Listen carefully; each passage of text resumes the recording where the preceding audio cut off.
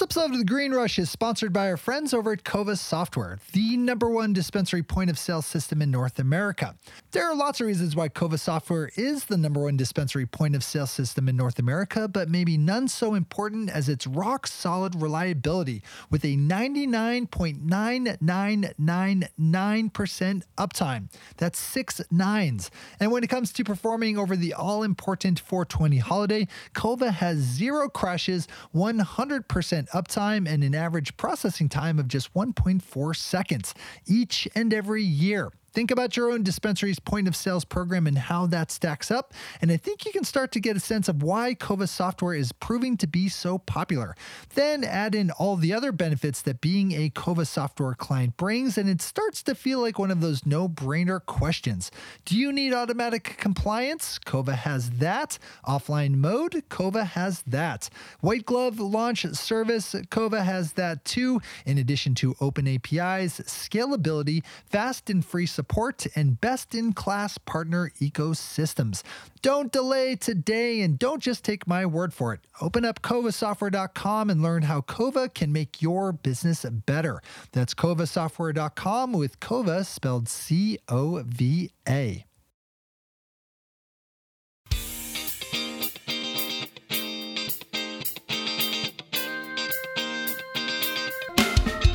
Welcome to The Green Rush, a podcast about the intersection of cannabis, the capital markets, and culture. On a weekly basis, hosts Ann Donahoe and Nick Opich of KCSA Strategic Communications speak with the business leaders, financial experts, cultural icons, legislators, and generally interesting people moving the cannabis and sometimes psychedelics industry forward. This week, our hosts are chatting with Amanda Siebert, a freelance journalist covering the psychedelics and cannabis space and the author of The Little Book of Cannabis, How Marijuana Can Improve Your Life. Amanda is a co-founder and editor-in-chief at Inside the Jar, a growing independent publication focused on drug culture in Canada and the United States, and recently was announced as the new editor of the revamped CannabisHealth.com. Based in Canada, Amanda is one of the leading journalists covering both the cannabis and psychedelic space, with her byline regularly appearing in Forbes and having been featured in the New York Times, Vice, Leafly, the Calgary Herald, and Georgia Straight. We sat down to talk with her about the latest headlines in both industries, including drug decriminalization legislation, how much of the investor excitement permeating throughout the industries is real and what's hype, as well as her follow-up book, The Little Book of Psychedelics, which is due out later this year.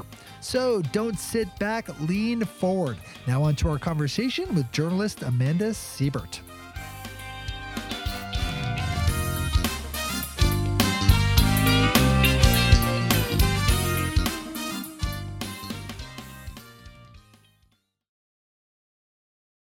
Amanda, thank you so much for joining us.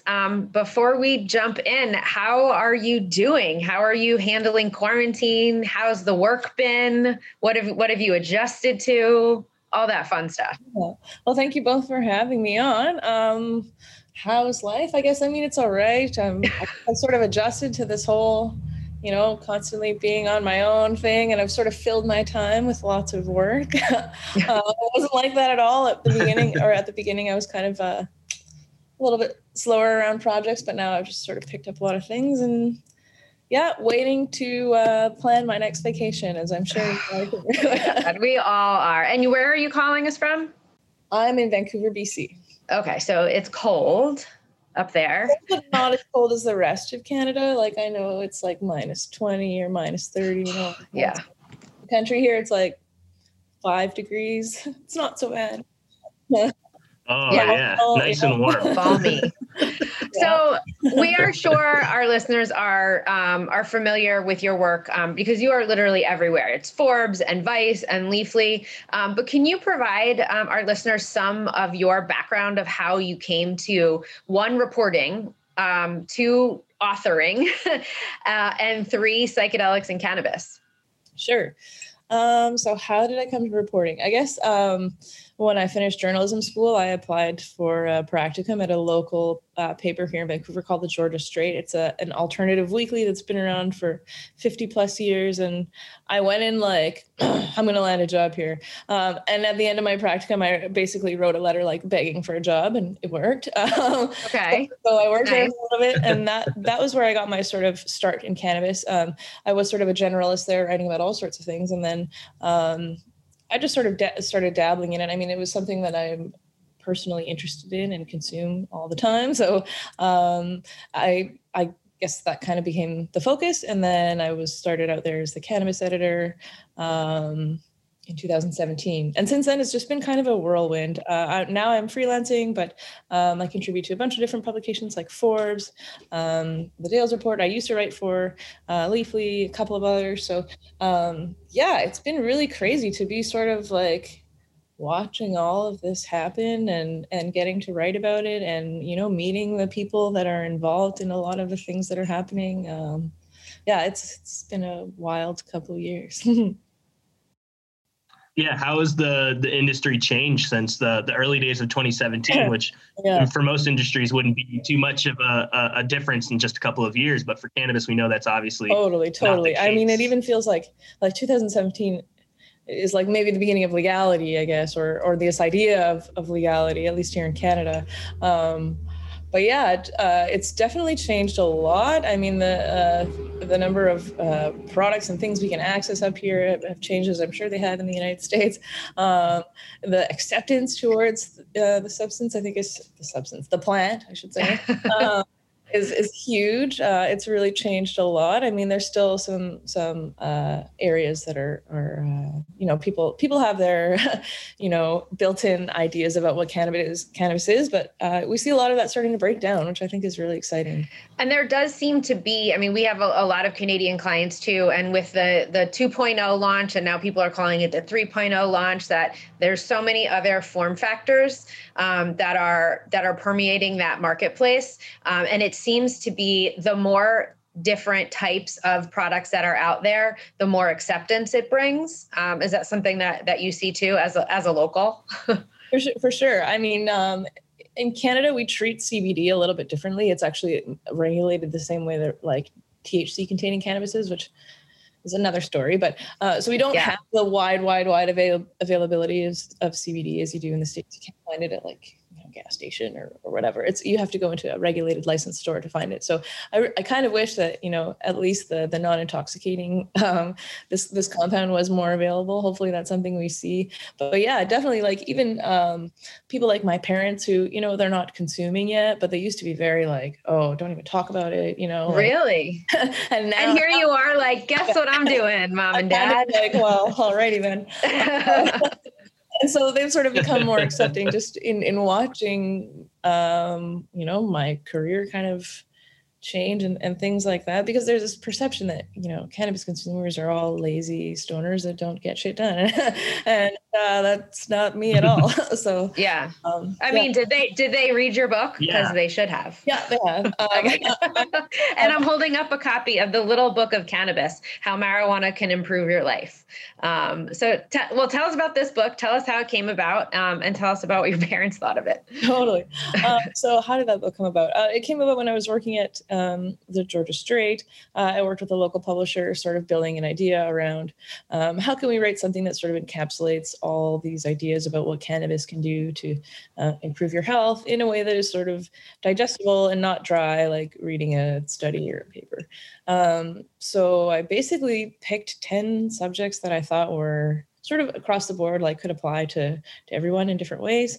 There's a chapter on exercise and recovery. There's a chapter on sex. There's a chapter on sleep, but then there's also chapters on pain, cancer, end of life, things like that. And so what I tried to do in that book was really just take the information that was out sort of in the public domain, in the body of research, and pare it down into something that, you know, my parents could understand, or even my grandparents, just making it a sort of approachable subject, because for a lot of people it's you know, oh, cannabis, you know, like I don't really know anything about that, it gets you high, maybe I'll get the munchies, like and so yeah, it was really fun to sort of take that information, speak with experts, and then I also, sorry, there's a siren.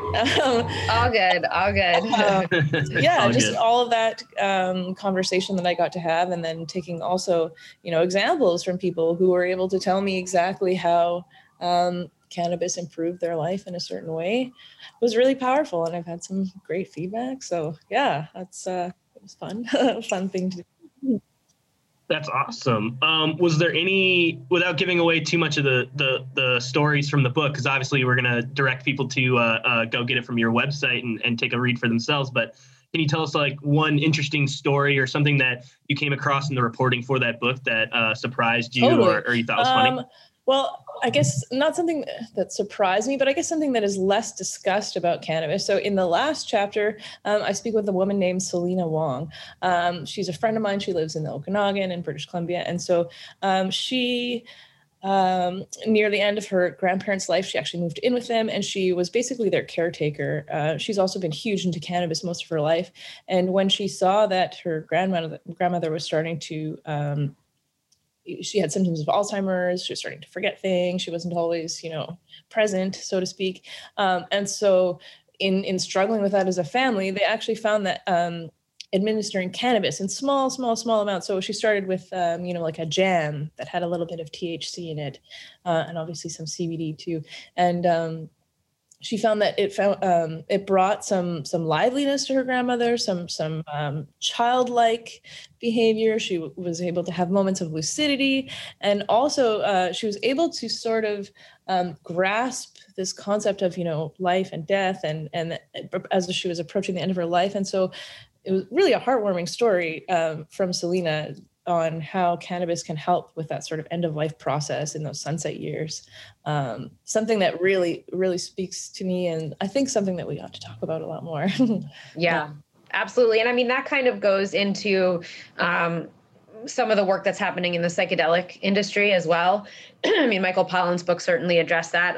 And you are addressing psychedelics and have branched out into that category as well. And you are working on a book called The Little Book of Psychedelics. So can you tell us a little bit about that, and when can we read it? Sure, totally.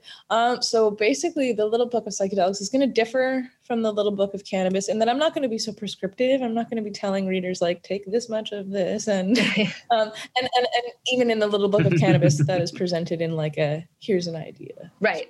So, The Little Book of Psychedelics is going to have the same approach, really just trying to present this information in a really like approachable way for people.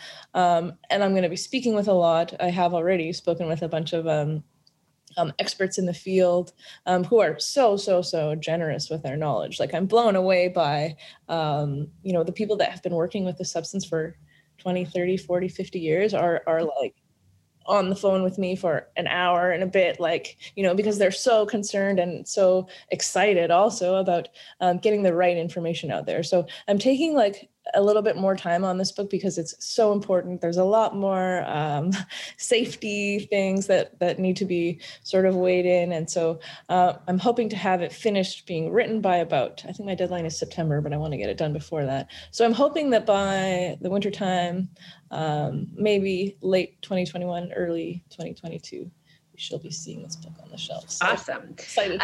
And I love, the way that you constructed the cannabis book, with the anecdotes and with the storytelling, I think is so important too. And I know it, like you said, it makes it more approachable. So I'm really looking forward to seeing, how you can kind of do that with the psychedelic space. So I guess let's stick on that for a minute. Nick, did I just jump on you? Sorry. Okay. No, you're good. Keep it flowing. How much is, that like we're kind of seeing this wave here of everyone's talking about psychedelic industries and companies and stocks and all that stuff. How do you see that comparing to what happened in cannabis? And I guess how much of your life is cannabis and how much of your life is psychedelics at this point? That's a great question. I try and keep it about half and half. There are weeks where like, oh, there's like 8 million things happening in psychedelics. And I'm fighting all of that. And the next week it's like, whoa, there's all this stuff happening in cannabis. But I try and keep it on an even kind of keel.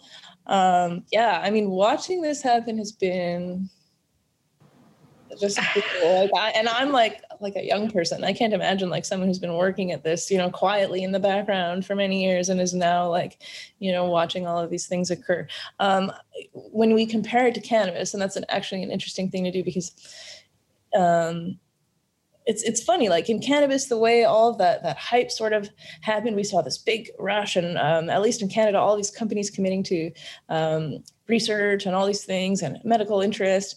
And then as soon as recreational dollars started coming in, that sort of just all the way side. And so I'm really curious to see what's going to happen in the next couple of months and really the next few years with psychedelics as, laws change. I mean, laws really haven't caught up with the industry, so to speak. And yeah, like there's just a lot of promises and a lot of noise. So I'd really like to see like who's gonna last. Now we're seeing in cannabis a lot of these big companies that said we're going to be on top and we're going to be number one. They're sort of falling by the wayside, laying off hundreds of people, X million dollars in debt. And so yeah, I'm just curious to see who's going to last, really. Yeah, and let's expand on that because obviously there's, I feel like Health Canada has been much more progressive on this compared to the FDA. Like you're already seeing like compassionate cases with, I think it's like over 50 patients now have been able to get access to psychedelics and stuff. And so I'm interested as somebody that's covering both Canadian and US operators in this space. Are you seeing any significant differences in how they're approaching their business models or just anything, unique about how US companies are operating versus Canadian ones? Totally. I think in Canada, a lot of the challenges are around licensing, and maybe not challenges is the wrong word, but confusion sort of around licensing. So there are different structures around that. You've got this Section 56 exemption, which is, you mentioned, there's 50 odd people that have been able to use psilocybin for various purposes. I think end-of-life anxiety is one of them. There's even, I think, a woman in British Columbia who's been able to use it for depression. So they're moving away from the life-threatening sort of area, which is really cool to see.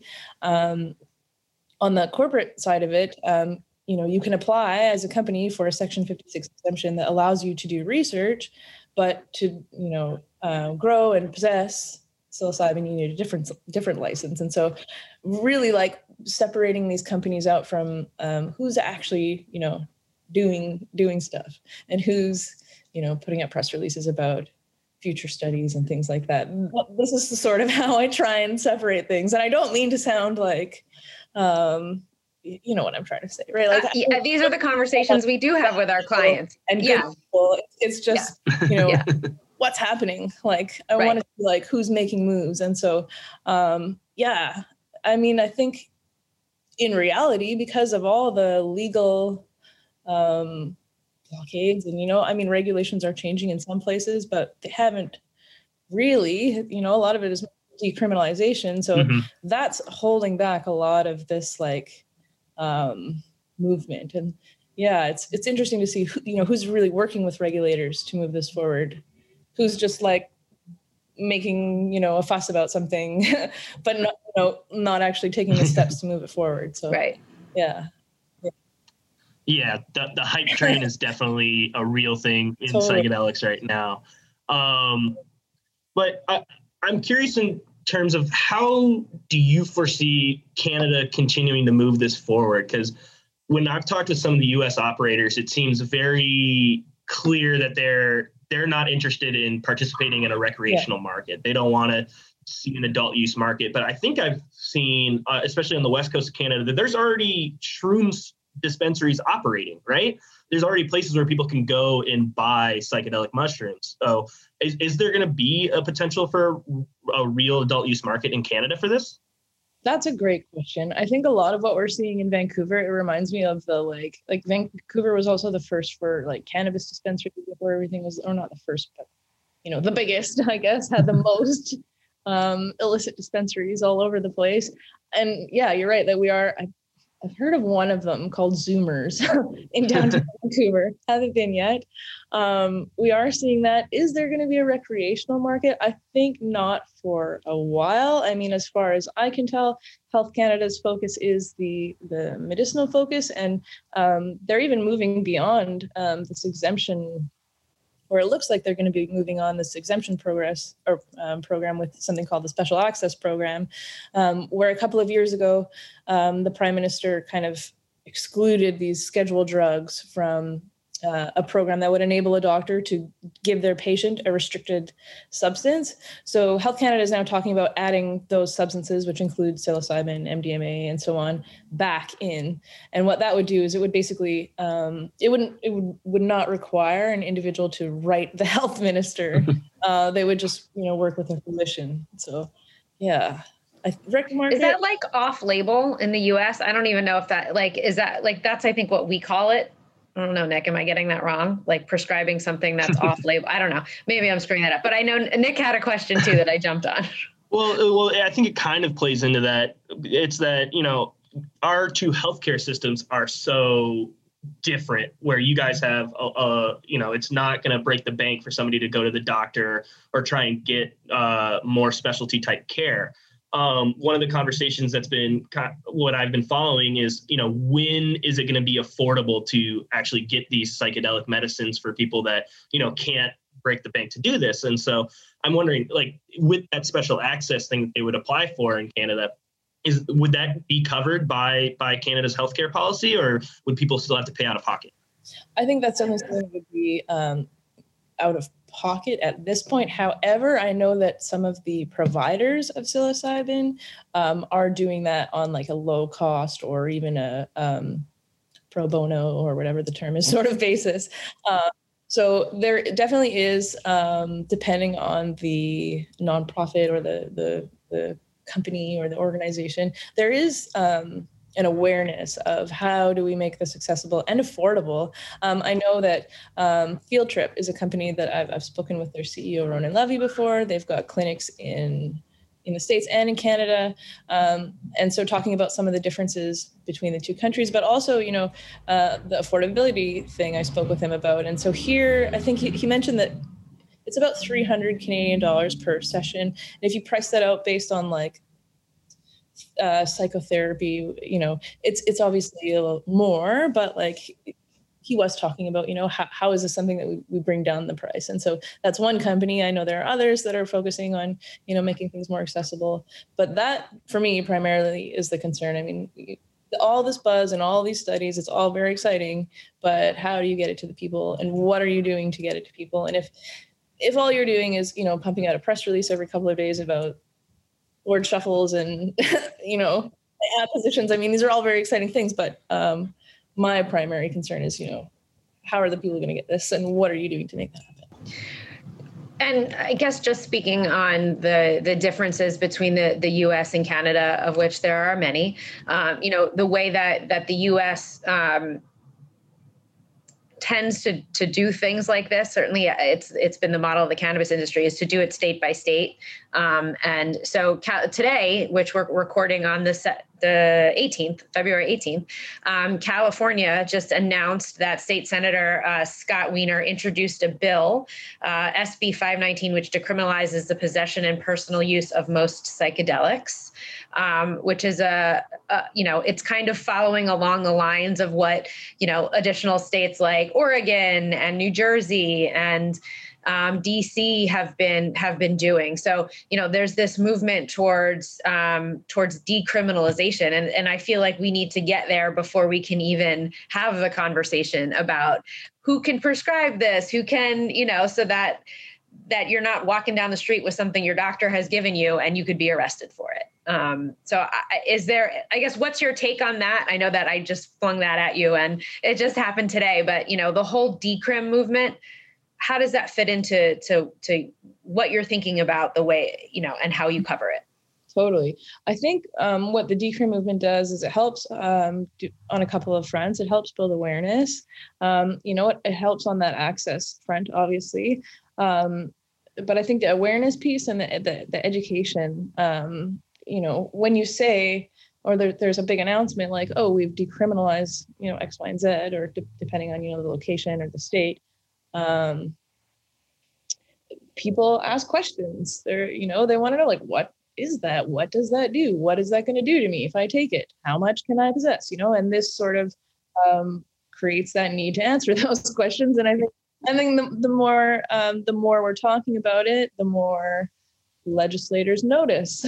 And I think it's definitely a necessary first step as far as making these things more available. I'm hoping to see that happen here too. I know the city of Vancouver is talking about decriminalizing all drugs. There's been chatter, in the federal government too. So I don't know.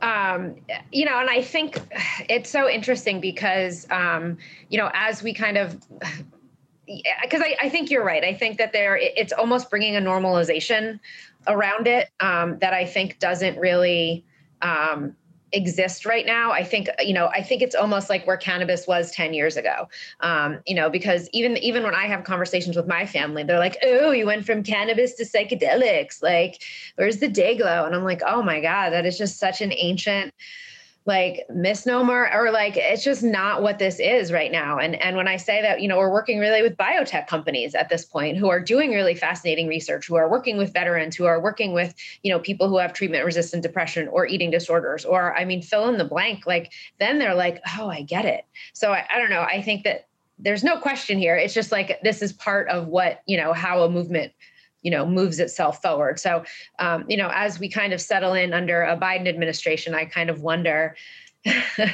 how I don't think he's ready to talk about psychedelics yet. He's barely comfortable talking about cannabis.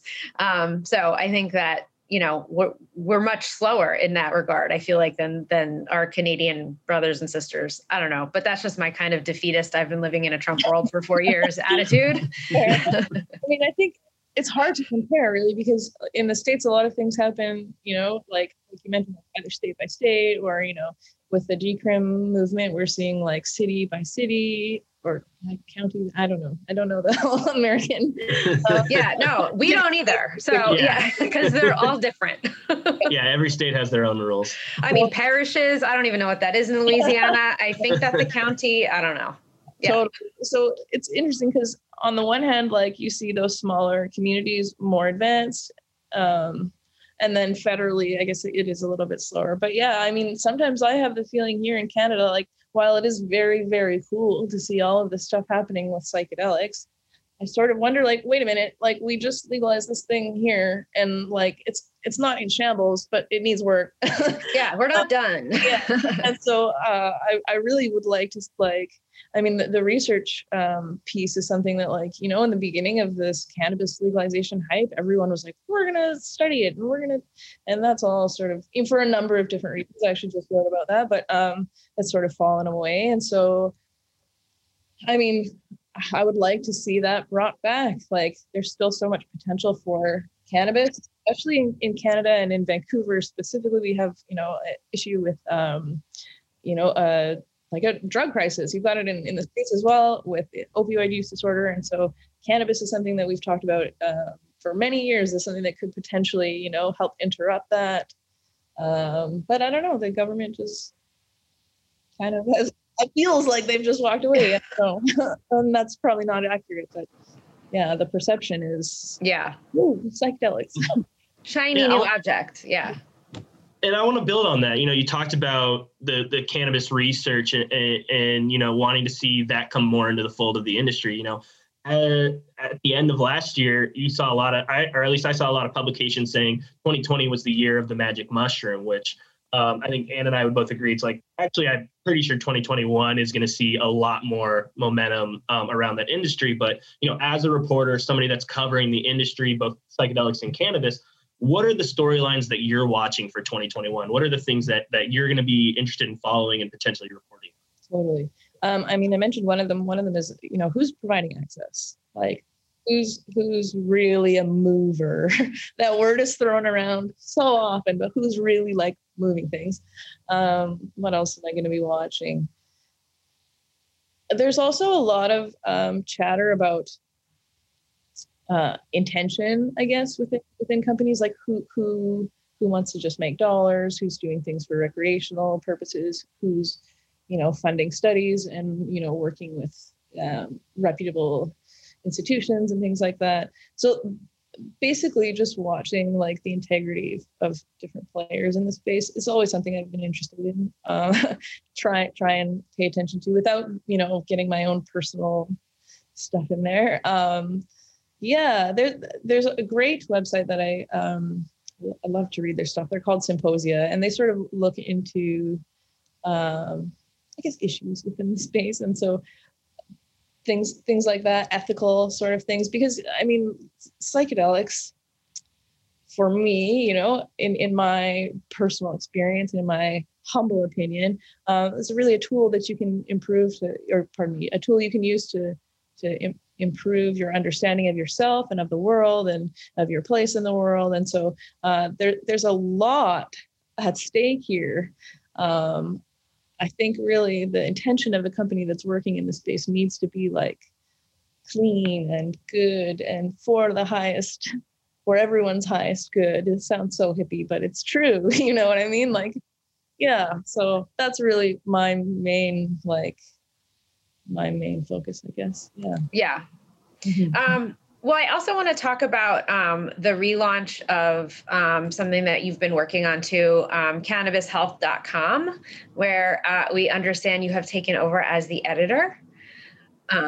So what job title is this for you? The 17th job title for you? And what do you do? What are you going to do there? What's your vision for that? And then I want to talk about your day. Like, how are you parsing out all of this work? If that won't stress you out. No, it's cool. It will help me structure my day. So Cannabis Health, this was a magazine. So it's actually a physical magazine. I have like old copies from like 2003 over on my coffee table. 2003? 2003. So it was started in 2002. Did not know that. Okay.